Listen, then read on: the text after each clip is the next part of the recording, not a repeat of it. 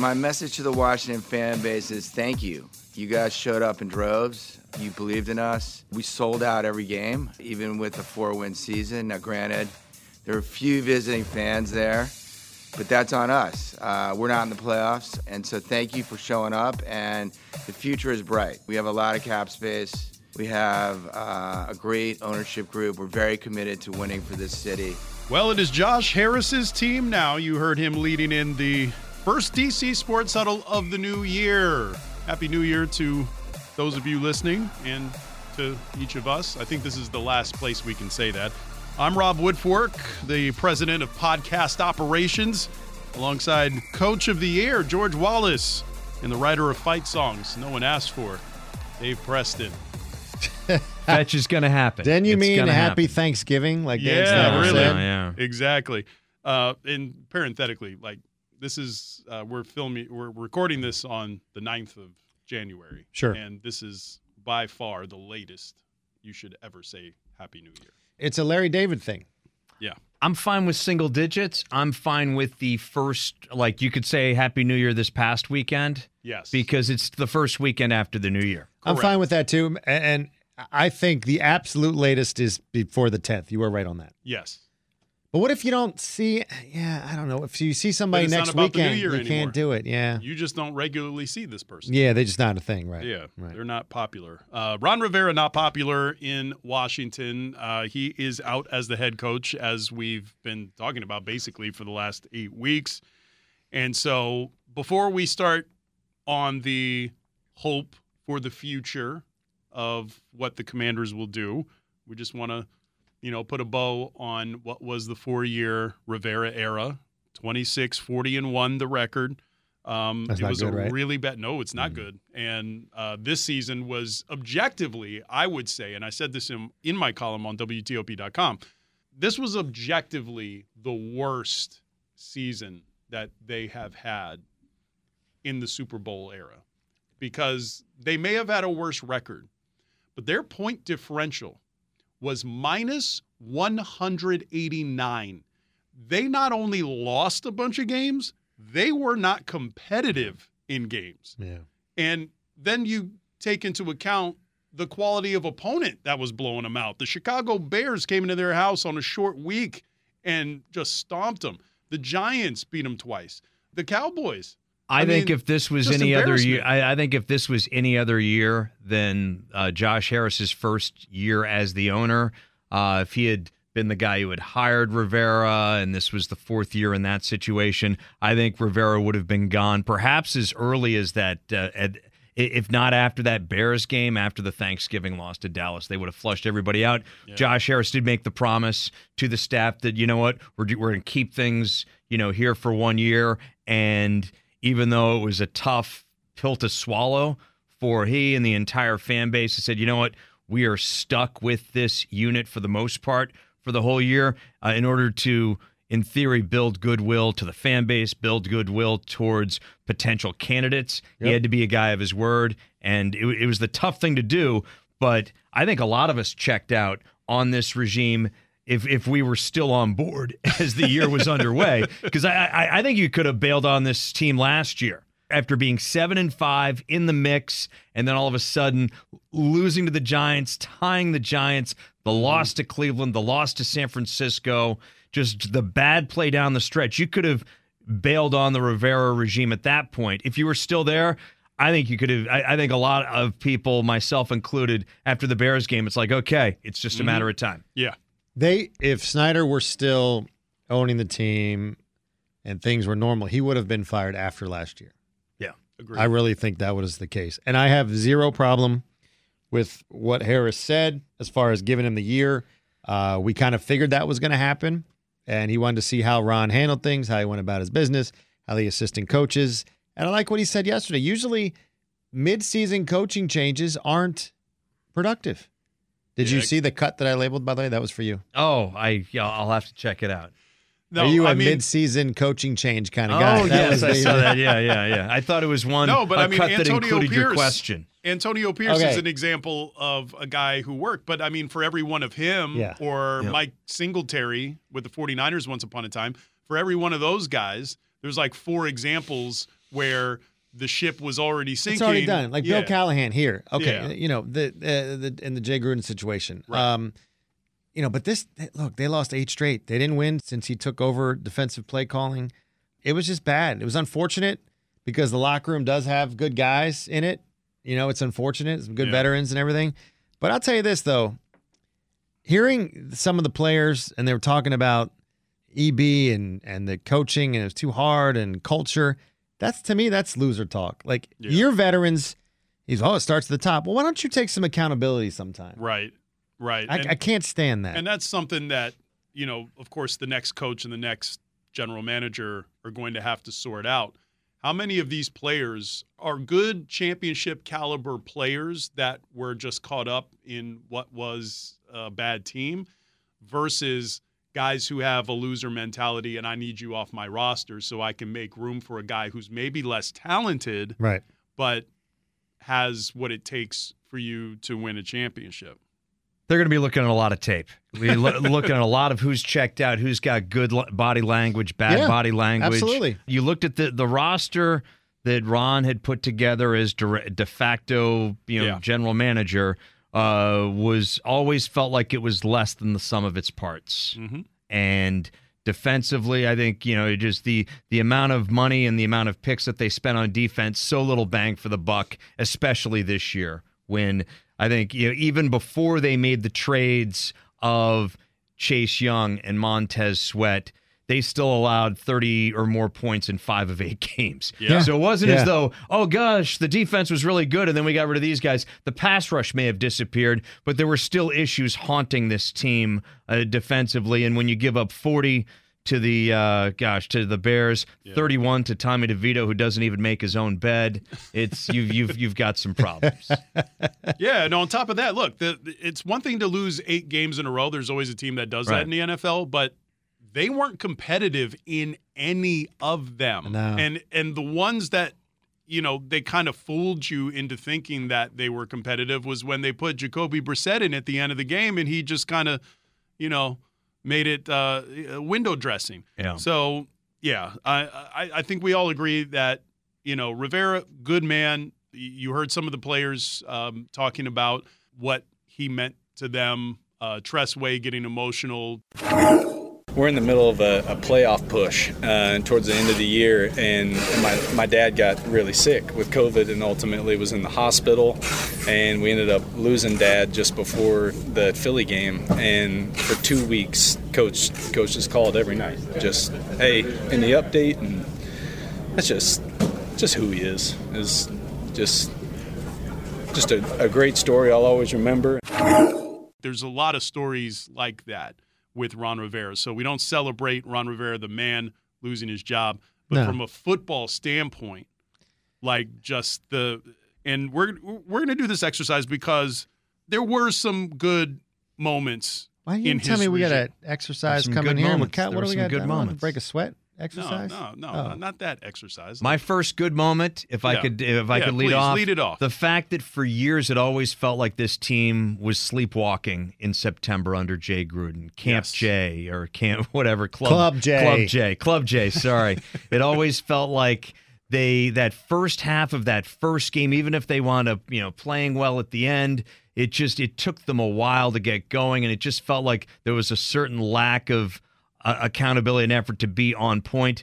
There was no question opening day in 2020 that these guys were playing for Ron, and Ron had them playing. Were they playing smart? Maybe not all the time. Were they playing effectively? Maybe not all the time. But you can't deny the fact that even during this 8-game losing streak to end this season, the guys were still playing hard. They weren't executing, but there was effort there. And I think that was one thing that was sorely lacking during the Jay Gruden era, even though there were a lot of things in the Jay Gruden era that may have been lacking during the Ron Rivera era. Right. I think the quote last week about managing for 3.5 years. Yeah. I think that got a lot of people. And I think that is... He wasn't wrong. He wasn't wrong. And you have to think and maybe wonder that if, right from the beginning, and you know what? We said this a couple of times when he was dealing with everything that had to be off the field. He had to be the spokesperson for it because nobody else was. Mm-hmm. He was answering questions for Dan and for everybody. And then, then he gets sick and then he's going on, Good Morning America and doing all this other stuff. And you just wonder what if he were actually able to just coach when he got here instead of the Bill Parcells picking the groceries quote, Right. Instead of having all of that control and having to deal with anything. It's a big what if, yes. But then you think, okay, well, in that situation, Ron was, I think, the person to handle it. I don't know how many people could you have seen Jay Gruden going through a name change and Absolutely the harassment not. and the COVID? He would have said something stupid at least twice. Yeah. Right.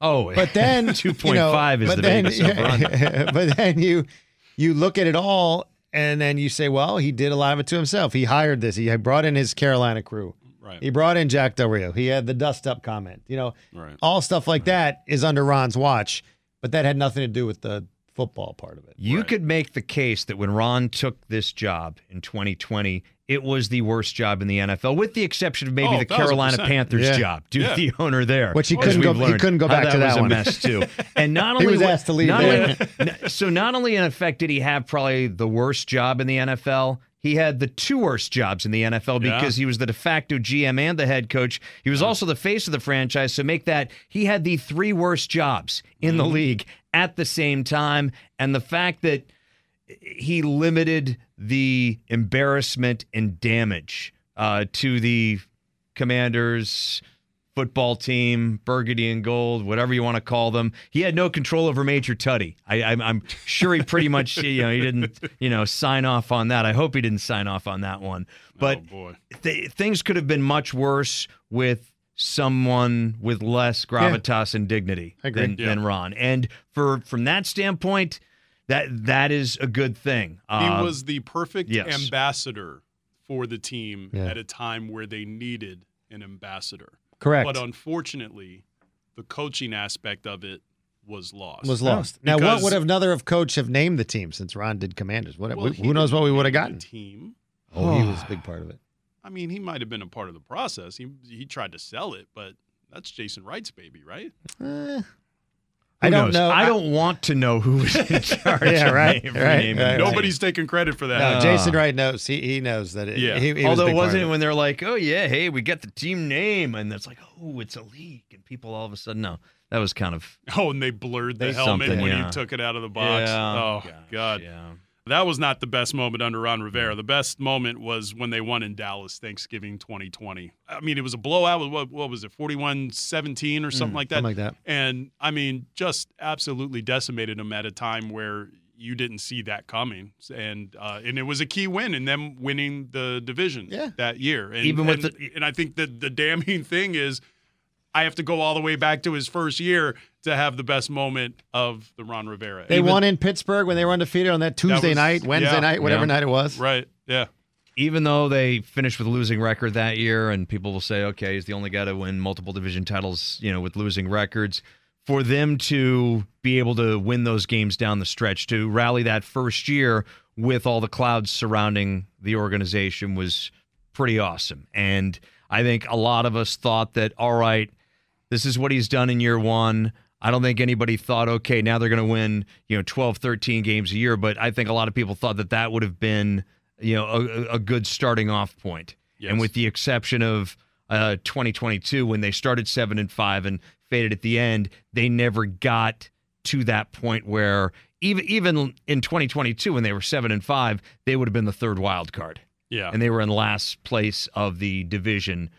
Because everyone else had, had a winning record. So it's a shame that they never got back to those heights. Yeah. And that was the peak right there, because I think, and we've seen it with other coaches, we thought that Jay Gruden's playoff year was going to be the springboard to something with Kirk Cousins. We thought that RG3 was, this is going to be, it's a new era. And now this is not fool's gold. This team is here to stay. Or the Gibbs, hey, the glory era is back. And it's amazing how each of these playoff berths, and I include 05 and 07 is different, even though it's both under Gibbs and a lot of the same players, both two different quarterbacks running the show, isolated incidents kind of, that instead of a sustained period of growth and success we're getting little, hey, boom, isolated incident, and the ceiling for this organization due to everything that is going on and stuff from the top and what have you has limited them to occasional sparks here and there as opposed to continued fire.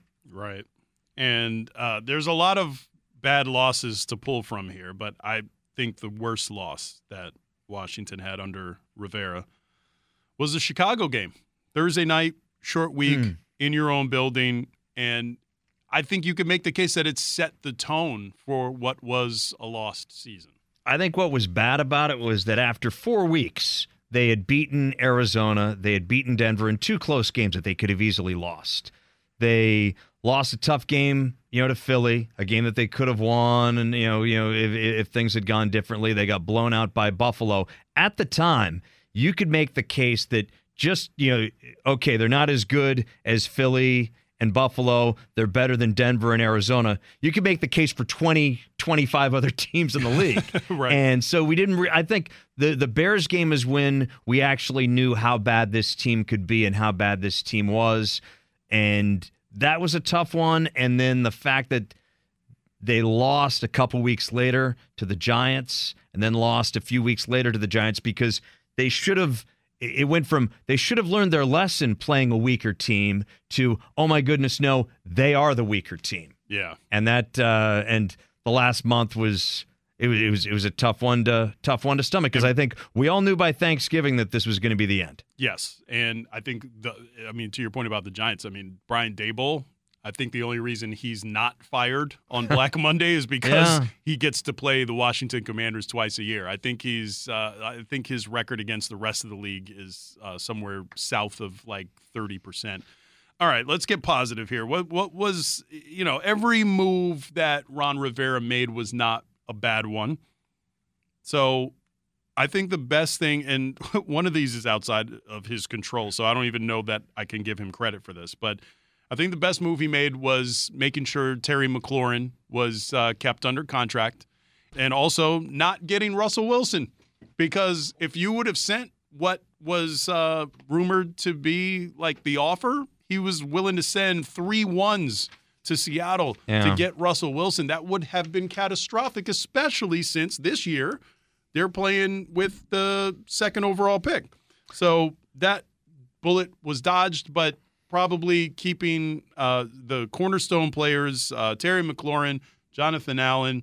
I'm still on the fence about Daron Payne because I felt like when you paid both tackles, you basically ruled out your edge rushers. Right. And everybody knows like team building 101 is edge rusher is probably the 2nd or 3rd most important position on a team. And I think that's the problem. We've mentioned it the last couple of years that Ron the GM failed Ron the head coach, and maybe Ron the head coach has failed Ron the GM. Yeah. In some way, shape, or form. And by the way, what I said is not the worst move that he made, but I'll circle back to that. But I think the roster building was not ideal, but I think the team building was, meaning that these guys were all in, and they were all in playing for Ron. And there was definitely a sense of community, and you hate the fact that they didn't execute their way to a point where Ron's job could have been saved. Because, even though, the guys will say, oh, the problem's from the top and it comes down, there are dudes in the middle who could have stepped up, who could have provided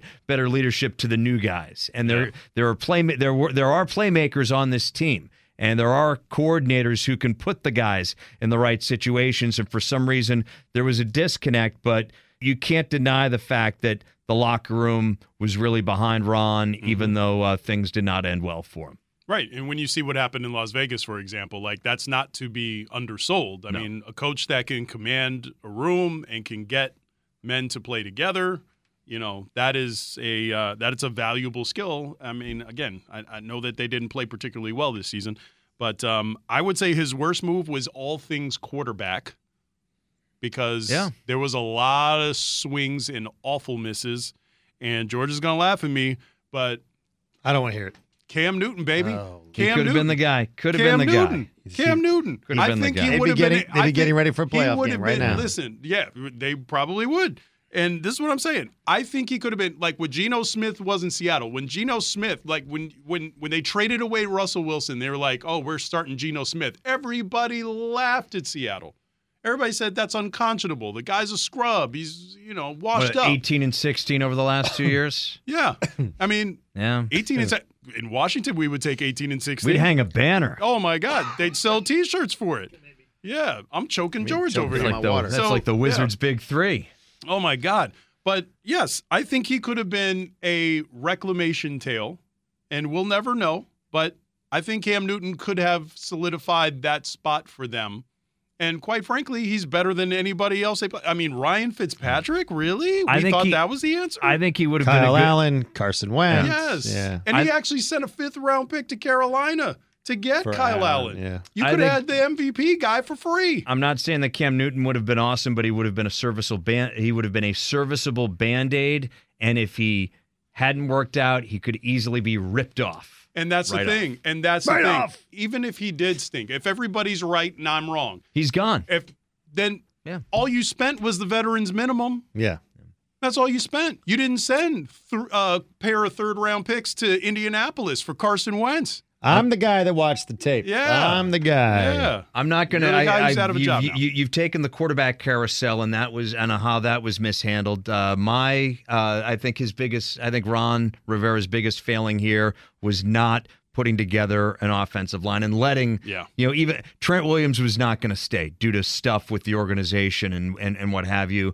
But there were enough other guys. That could have been fixed. There were enough other guys who they could have, Brandon Sheriff, who they could have taken care of and used as building blocks around an offensive line. This past year, multiple guys went in the top 50 picks that could have been taken in the 1st or 2nd round by Washington. Enough guys in the top 70 picks where Washington had selections that instead you drafted 2 defensive backs who couldn't crack your lineup. Yeah. And you can't tell, even though you don't know how things turn out, maybe a guy gets hurt, maybe something along, but for the most part, a rookie offensive lineman can play his way into a starting 5 and at least get consistent snaps per game. Yeah, Stromberg could have been good. Yes. Yeah. The fact that they did not do so undermined every other personnel move, whether it was the running back rotation or whoever was playing quarterback. You look at the sacks, and even though a lot of it was Sam's responsibility, the fact that he was just getting run those first 4 or 5 games was just ridiculous. Yeah, it was. And I think the roster construction, draft picks, that was huge. Also, he's also the guy that brought his head trainer in here that was investigated by the FBI. DEA raid. Yeah. Not good. So, there were some missteps along the way, no doubt about it. Even little things like Nick Sundberg, you let the long snapper go for absolutely no reason. You trade up to get Cam Cheeseman. That didn't work out. What was his best draft pick? Sam Cosmi? Brian Robinson? Probably Cam Curl. Curl? Yeah. Yeah. Not many. But for the value. He was a 7th round pick. He's not an impact player. Right. But for what you're asking him to do. He made starts. Usually 7th rounder, those are practice squads, special teamers. Here was a guy who made your 2 deep. The problem is, Emmanuel Forbes. They went all in on him. Forbes. You see him in the video in the car. He's driving to the facility. We're getting our guy. You got your guy. He was talking like you drafted Deion Sanders. It's so funny. I'll tell you what. I've seen enough of him. I think I'm talking about Forbes. I don't think we say he's not yet. I think a new coach comes in. We've seen this before. There's a coaching change. A guy who looked like a bust before plays in a new system, in a new scheme with a coach who knows how to use them, and he ends up being a baller. The question I have, he's too slight a frame to play corner. So, you need to be locked down, shut down corner for you to be that size and be okay in the NFL. He's a great nickel guy, but you're paying $1 for, you right. know? What about, to answer your question, no, Rivera. I don't think it's another job. I think it's funny, somebody asked me yesterday when he was talking about how the last 5 weeks he felt, re-energized and coaching again. Was he trying to get another job? I said, he won't go be a coordinator. He won't go be a coordinator. I don't think he would. I don't even think he'll be a head coach again. I think he's going to go maybe the league office, maybe NFL Network. I think the next time you hear from him will be an NFL Network interview. Yeah. Where he's kind of politicking or auditioning. I've made this comp for him before, but Jeff Fisher. Mm-hmm. He had 2 jobs, and that was it. And he's a guy who's well respected around the league and was probably a head coach a lot longer than he should have been. Got a lot of credit and a lot of props for a Super Bowl run where that was the only time he broke out of like mediocrity. Right. So he trolled the Burgundy and Gold though. Exactly. He was great at that. Exactly. So Sure I think I think he's going to have, and I take no joy in saying this, but I think he's going to have a Jeff Fisher like situation where if you do see him coach, it's going to be one of these leagues like the XFL or the UFL or whatever the hell they're calling the spring league. If he wants to, keep in mind, I mean, he's 60? What did he just turn? 60, he just turned 62. 62. Yeah. He's had the cancer. Yeah. Maybe he just doesn't want to, deal with it. But who knows? He could easily slide into an analyst chair. Plus he's still getting money. He had one more year on his contract. Oh, he's getting a nice So he's check getting to go paid. away. Yeah, Yeah. he's fine. Don't feel sorry for Ron. No, he's fine. But again, it's a very respectful thing, classy thing. Both sides yesterday, and I think the situation was, and we talked about it multiple times before the season. Anything short of a playoff win, Yeah. then there was probably no consideration of him coming back here next year. And it's the new ownership. You do what you paid $6 billion. Yeah. You do what you want. And Ron knows that. He's been around. He understands it. Mm-hmm. Players know it. The coaching staff knows it. So I think it was handled. It couldn't have been handled better. If they had fired him after the Bears game, then coaching candidates, everybody's looking at like this Josh Harris he's a short Quick on the fuse. trigger, yeah. And as he said yesterday, look, we took over 2 days before training camp. It would not be fair to do that. Right. And look, he didn't make a move during the season, right? Yeah. Day after the season, it's over. Look how much has been done in 24 hours with the hirings and the coaching, with the GM interview starting today, Thursday, as we record it. What's today? Tuesday. Yeah. That's a lot. So they've been working. And we know that. They weren't just sitting around waiting until January 8th. Like they've been doing their due diligence. They've been doing their homework, and they have already been working. Look, Josh Harris stood up there yesterday and basically said, I don't know everything. I'm going to hire people that are winners, that have built teams before, to help me. I have no problem if a billionaire gets up there and says that. Absolutely. Instead of a billionaire saying, I know what I'm doing. Yeah. Don't worry about me. I'll take care of it. Right. I'll figure it out All as under I go. Yeah. Right? All under control. It is just like this podcast, under control. Under control. So let's pivot to that. I mean, now we're talking about the hopeful future. This is what we were all looking forward to. 2024. It's turning the page. It's a new day. We saw an owner sit up there and actually have a conversation and took questions from the media. Yeah, imagine that. And so, and yes, I agree with you that it's refreshing. It's encouraging that you have this guy who's heading it up, who can admit that he knows what he doesn't know, right?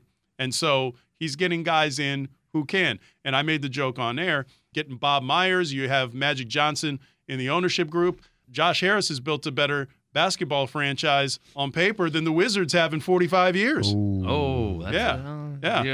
I can make that joke because Dave Johnson's not on the podcast anymore. But he's listening, though. Yeah, he is listening. He is listening. I'm going to get a text later, but that's all right. They've put together this thing where he's getting the best minds in professional sports. I don't know if I'd count Spielman in that, but he's getting experienced He was integral guys. in bringing Cousins to Minnesota. Yeah. You trying to start Cousins to DC rumors? Is that what you're trying to do? No, absolutely. Do not. Absolutely not. Is this Kirk or Kurt that we're talking about? He hates that more than me talking about Cam. Yes. He would take Yes. Cam Newton over Kirk Cousins. Yes. Absolutely. Or Kurt. Either one. Kurt's one of them. Yeah. Bruce Allen would take Kirk. Oh, Yeah. Or Kurt. hands down. The other thing is, he's talking about putting together an organization where it's about getting the best people. The thing that I like is that he's not going to just fit these things in a box. It's like, I have to get my personnel guy and then hire my coach and then go down the line. If the coach presents itself, then maybe you have a 49ers situation where they hired Kyle Shanahan first and then bring in somebody that he's comfortable with in John Lynch. That's what I was going to say. He's left himself open to that, and I love it. I love the rapid, thorough process, but you're going to be dictated by the talent. Yes. which is a good thing to hear. Because, if a coach is, if you can't have to wait till the end of the Super Bowl. Right. For Peters. Because that kind of feels like, and this is what we're going to do, and this is guys who we think that they're going to hire. Is this another exercise? Yeah. Oh, it's another exercise. It's definitely an exercise. you're not sweating enough. I need you to sweat. Down and back. Guys who we think they're going to hire and guys who we'd like to see hired. And the guy that I think that they're going to hire is Adam Peters, the assistant GM Agreed. of the 49ers. Yeah. He's the first to interview, and not that that's a signal of anything, but he's got close ties to Bob Myers. Like, they went to high school together from what I read. UCLA, too. They went to UCLA together. With that prior relationship, that might influence him to, because again, and George said this on air a couple times, it's a promising sign that he's even taken an interview with Washington, because this guy, like when the Titans had an opening, when there was another team that had an opening last year. There were two last year. Yeah, I think it might have been the Cardinals. Oh, yes. He didn't want to take interviews with them.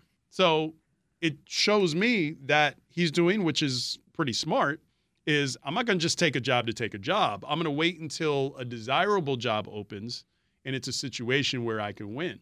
So if that's his thinking in even having the sit-down conversation, I mean, that is light years ahead of where Washington was even 2 years ago. These cats were high school buddies, too? These cats, yeah. So I hope he's more Dylan than Steve Sanders. This is a very, very good job. This is an attractive job for a number of reasons. And especially, you have an ownership group that is going to do things the right way. You have a offseason with almost $80 million. And the icing, the cherry, whatever you want to say on top, the number 2 overall pick. You have a blank canvas right now. Yeah. As you have, and I think Peters is their top choice, and I think Ben Johnson is their top choice. And I'm going to go out on a limb. I'm going to say those are the 2 they're going to get. I think they are going to have the pick. The Chargers, that's where Jim Harbaugh is going to go. Yeah. If he goes anywhere. Yeah, Harbaugh, I know that they put out a request to interview Harbaugh. I would be stunned if they hire Harbaugh. And that's fine. You can make the call. They're going to call everybody. They're going to talk to everybody. You know who else I would go? I'd bring in Bobby Slowick, who was here before. Look what he's done. I wouldn't mind that as an offensive guy. I wouldn't mind Raheem Morris. I don't know about Dan Quinn. Raheem Morris, I would be in the top 3. I would prefer an offensive guy as opposed to someone else because, a defensive coordinator or, special teams guy or a previous head coach who's going to bring in an offensive coordinator who's going to be more in charge like we had with the Rivera, EB and Rivera, Turner model, because they're taking a quarterback with this number 2 pick. Exactly right. And would you feel different if they didn't have the number 2 pick? I would feel differently I agree because with that. You're taking the number 2. You're taking a quarterback with that first round pick. The key for him is growth and consistency. And if you have a hotshot offensive coordinator like Bobby Slowick, who works with C.J. Stroud, and then all of a sudden he goes, who knows? I mean, I'm not saying that C.J. Stroud's not going to know how to throw the football next year, but these things happen. Happened to Mac Jones a couple of years ago with the Patriots. Had a very strong rookie season. Josh McDaniel leaves. The kid regresses. And I think you need an offensive mind, an offensive head coach who will provide career-long direction for your franchise quarterback that you take in the top 5. So here's where I push back on that. Head coach is different from quarterback coach, offensive coordinator. Those 2 jobs are who's Bobby Slowick is the offensive coordinator in Houston, and he can't leave for a lateral move unless you make him the assistant head coach and try to get around it that way. Right. But Houston's head coach is a defensive guy. He played linebacker for the Texans back in the day. So I think the head coach having an offensive background is irrelevant because who are the most decorated coaches in the NFL? Bill Belichick, Mike Tomlin, in no particular order. Andy Reid's up there. Andy Reid. Only one of those guys is offensive-minded. Harbaugh's a special teams coach. Bill Belichick started off as a tight ends coach. Who? Bill Belichick started off as a tight ends coach way back when. So he has an offensive background per se, and you could say he's that been coaching long enough. He's probably that he's had he's probably the fullbacks Belichick coach. is as close as you have to he has his fingerprints on both sides of the football. Granted, but my point is, being a guy who has close proximity to the quarterback is not a necessity for a head coach because a head coach has to be somebody who gets you organized, a guy who gets you who gets guys motivated, who is a natural leader of men. And so that's the important part in a head coach. You can be a defensive-minded, and this is what happened in Houston, is you could be a defensive-minded head coach, and you get yourself a damn good offensive coordinator and get yourself a damn good quarterbacks coach and make sure that you have the infrastructure in place. And even then, it's like we thought Carolina had it set because of all the offensive masterminds that they had there. And they end up going 2-15. Yeah. And, I don't even know what's going to happen to their quarterback. So the most important thing for me is get somebody who is a natural leader, who is a – and this is going to sound good based on what we just said about Rivera, but a CEO type who knows how to delegate, who knows how to get the most out of less, because that is the opposite of what we saw with Rivera. That's what we see with Mike Tomlin. And you guys know my dream hire is finding a way to pry Mike Tomlin out of Pittsburgh. Win, lose, or draw in the playoffs, find a way to make that happen. If you're saying there are no ties in the playoffs, even though I love them in the regular season, no ties in the playoffs. So based on that comment, then you want somebody that's been a head coach before. Not necessarily a requirement, but I think, and we talked about this in a previous episode, Mike Tomlin is the ideal hire for me because A, he has a track record of getting more out of less.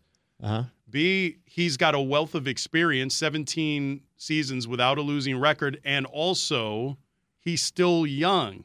He's going to turn 52 this year. Yep. So conceivably, you could have him for 10 years. And also whoever they hire has to be somebody that you think is going to be here for the long haul. That's why I rule out Harbaugh, because Harbaugh's he's touching 60 if he's not already. 60, and Belichick's same thing, right? And Belichick is he's in his 70s. Like that's if you have a roster that's close to a Super Bowl, I could understand getting Bill Belichick. And then you have, and then he could probably bring Gerard Mayo and have like a successation plan or something like that. Washington so you're saying is not this that roster team. Isn't Super Bowl ready? No, it is not even national championship ready. If this Washington was playing in the national championship game, I'm pretty sure Michigan would still win.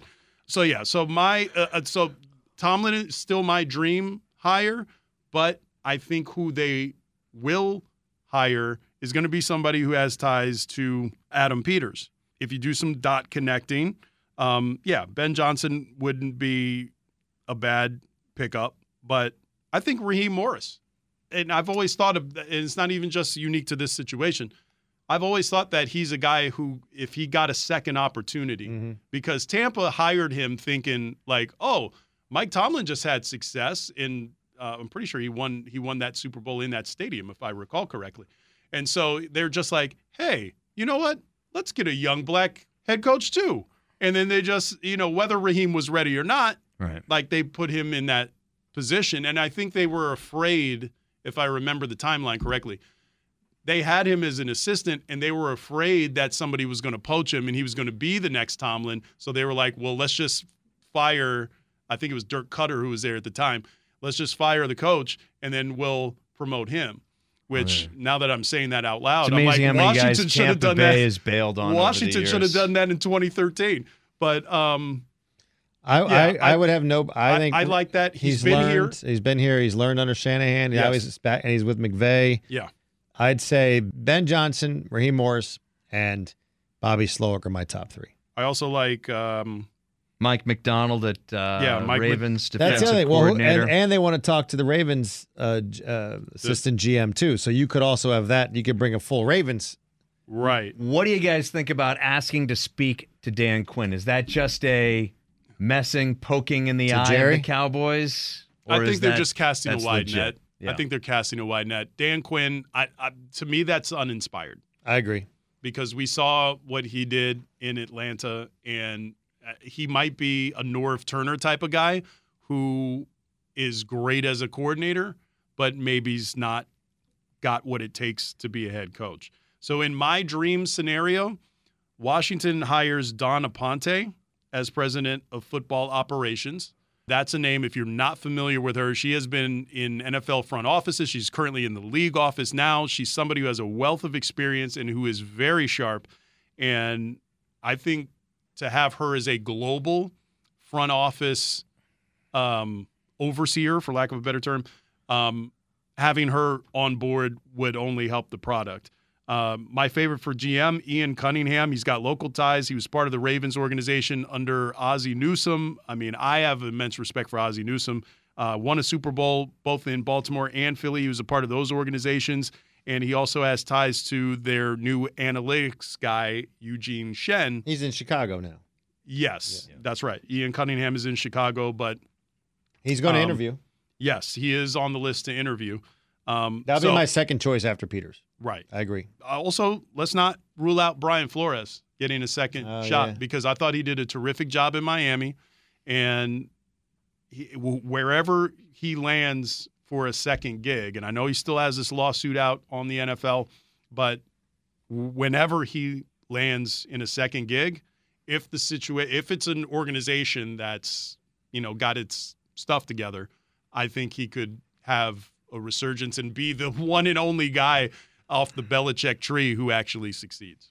I think whatever happens, I think you're going to see a front office guy first, maybe within a week. Yeah. I think they're going to go fast on that, but I also think he's not going to just – now, if their guy is Peters, let's say, and they have dinner tonight at his house, his mansion in Miami. It's a nice pad. And you lock it up, I'm fine with it. But I don't think people are going to scream about that because it's like, oh, you took the first guy. That's who they're setting their sights on. I think that the process, his rapid and thorough process, I think he is going to – I think it's a totally different thing than Dan Snyder. You're not going to – Dan Snyder would have had Jim Harbaugh on a plane last night here. Oh, 1,000%. And hired this morning. But also, it bears and then to the pointing, Bahamas tomorrow. But also, it bears pointing out the Rooney Rule extends to front office hires as well. So, and by the way, Eric Bieniemy is going to get an interview here. Yes. I think with the new GM, I think that is going to happen. But the Rooney Rule extends to general manager and front office hires as well. So they do have to talk to a minority candidate. Ian Cunningham does count as a minority candidate. So I do like that. And also back to the coaching thing, there's a name that nobody's really talking about. And I know everybody's on the Ben Johnson bandwagon, but Thomas Brown is a young up-and-comer. He was the offensive coordinator in Carolina, and I know what happened in Carolina. But, he's young, he's sharp, and just because he got caught up in a bad ownership situation, and I think, again, 2013, everybody likes to remind us constantly that 2013, Washington had 5 head coaches on their staff. I think Carolina had a couple of guys on that staff, Thomas Brown included, who might end up being some pretty good head coaches. And I would certainly think Washington would be well served in checking him out. I'm going to split the difference of what we've all said. I think they bring Ian Cunningham in as general manager, and then because he has crossed paths with Ben Johnson here and there tangentially, he's aware of him, and they're aware of each other. I think they bring in Ben Johnson, and that's your coach GM combo or GM coach combo. And I think unlike previous regimes, there's clear-cut delineation of who does what, and I think that's the key for this organization moving forward. Yes, that is key, because having it on one man's plate, and I've said this before, and I'm glad that Josh Harris said this during his press conference, is that coaching is an 80-hour-a-week job. Being the head of player personnel and leading the football operation, that's an 80-hour-a-week full-time job. You can't – it's not fair to ask one person to do that. And I know that may have been enticing to Ron Rivera, which is funny because he brought in the guy who was the GM for him in Carolina. So it must not have been all bad letting another guy do it. But that was one of the points that, sold him on the job, was it was going to be coach-centric. And so I don't have a problem if you hire the coach first and then hire the GM, but they still need to be very different jobs. I was just thinking from, a union standpoint, gosh, the time and a half that guy could score, he could probably cash out in 6 months. I don't think the coaches union cares about the like hours. That. They just want to make sure you're raking in millions and millions of dollars. We got time for an audible at the line of scrimmage. Of course we do. Hoops on the horizon this Saturday. College basketball season in full swing. Everybody's in conference play. This Saturday, I'll be at George Washington Davidson. The Revolutionaries, year 2 under Chris Caputo, off to a decent start. 12-3 entering Tuesday night's tilt. They've really put together an interesting backcourt. James Bishop IV has been named Atlantic 10 Player of the Week multiple times. Maximus Edwards is a beast on the boards. Garrett Johnson, a transfer, has a very interesting story as he's recovered from illness and has been quite a productive player on the perimeter. He's been named Rookie of the Year a few times in the conference. Darren Buchanan just named Rookie of the Year this past week. Even though he's Darren Buchanan Jr., he's a freshman. It's a confusing thing, as fate would have it. I've always hated this, man. If Senior didn't play on the team, why do we need to put Junior on the back of the jersey? Not a fan. Well, James Bishop is a 4th, so it's like you got to deal with that too. Davidson has long been one of the best teams in the Atlantic 10, and it's going to be a nice test for the Revolutionaries Saturday at the Smith Center. When that team is good, that place is a rockin', and I hope that's the case this Saturday. All right. College basketball in full swing. We got NFL offseason. I'm enjoying this. I'm enjoying this. Been here almost an hour. I hope so. Oh, I'm sorry. You got somewhere you need to be? Well, I had to leave twice to go do a sportscast. Yeah. That's your fault for not recording it. Well, yeah. The people don't. People can't tell the difference. They don't know. Yeah. All right, another fun edition of the DC Sports Huddle. I am Rob Woodfork alongside George Wallace and Dave Preston, breaking the huddle.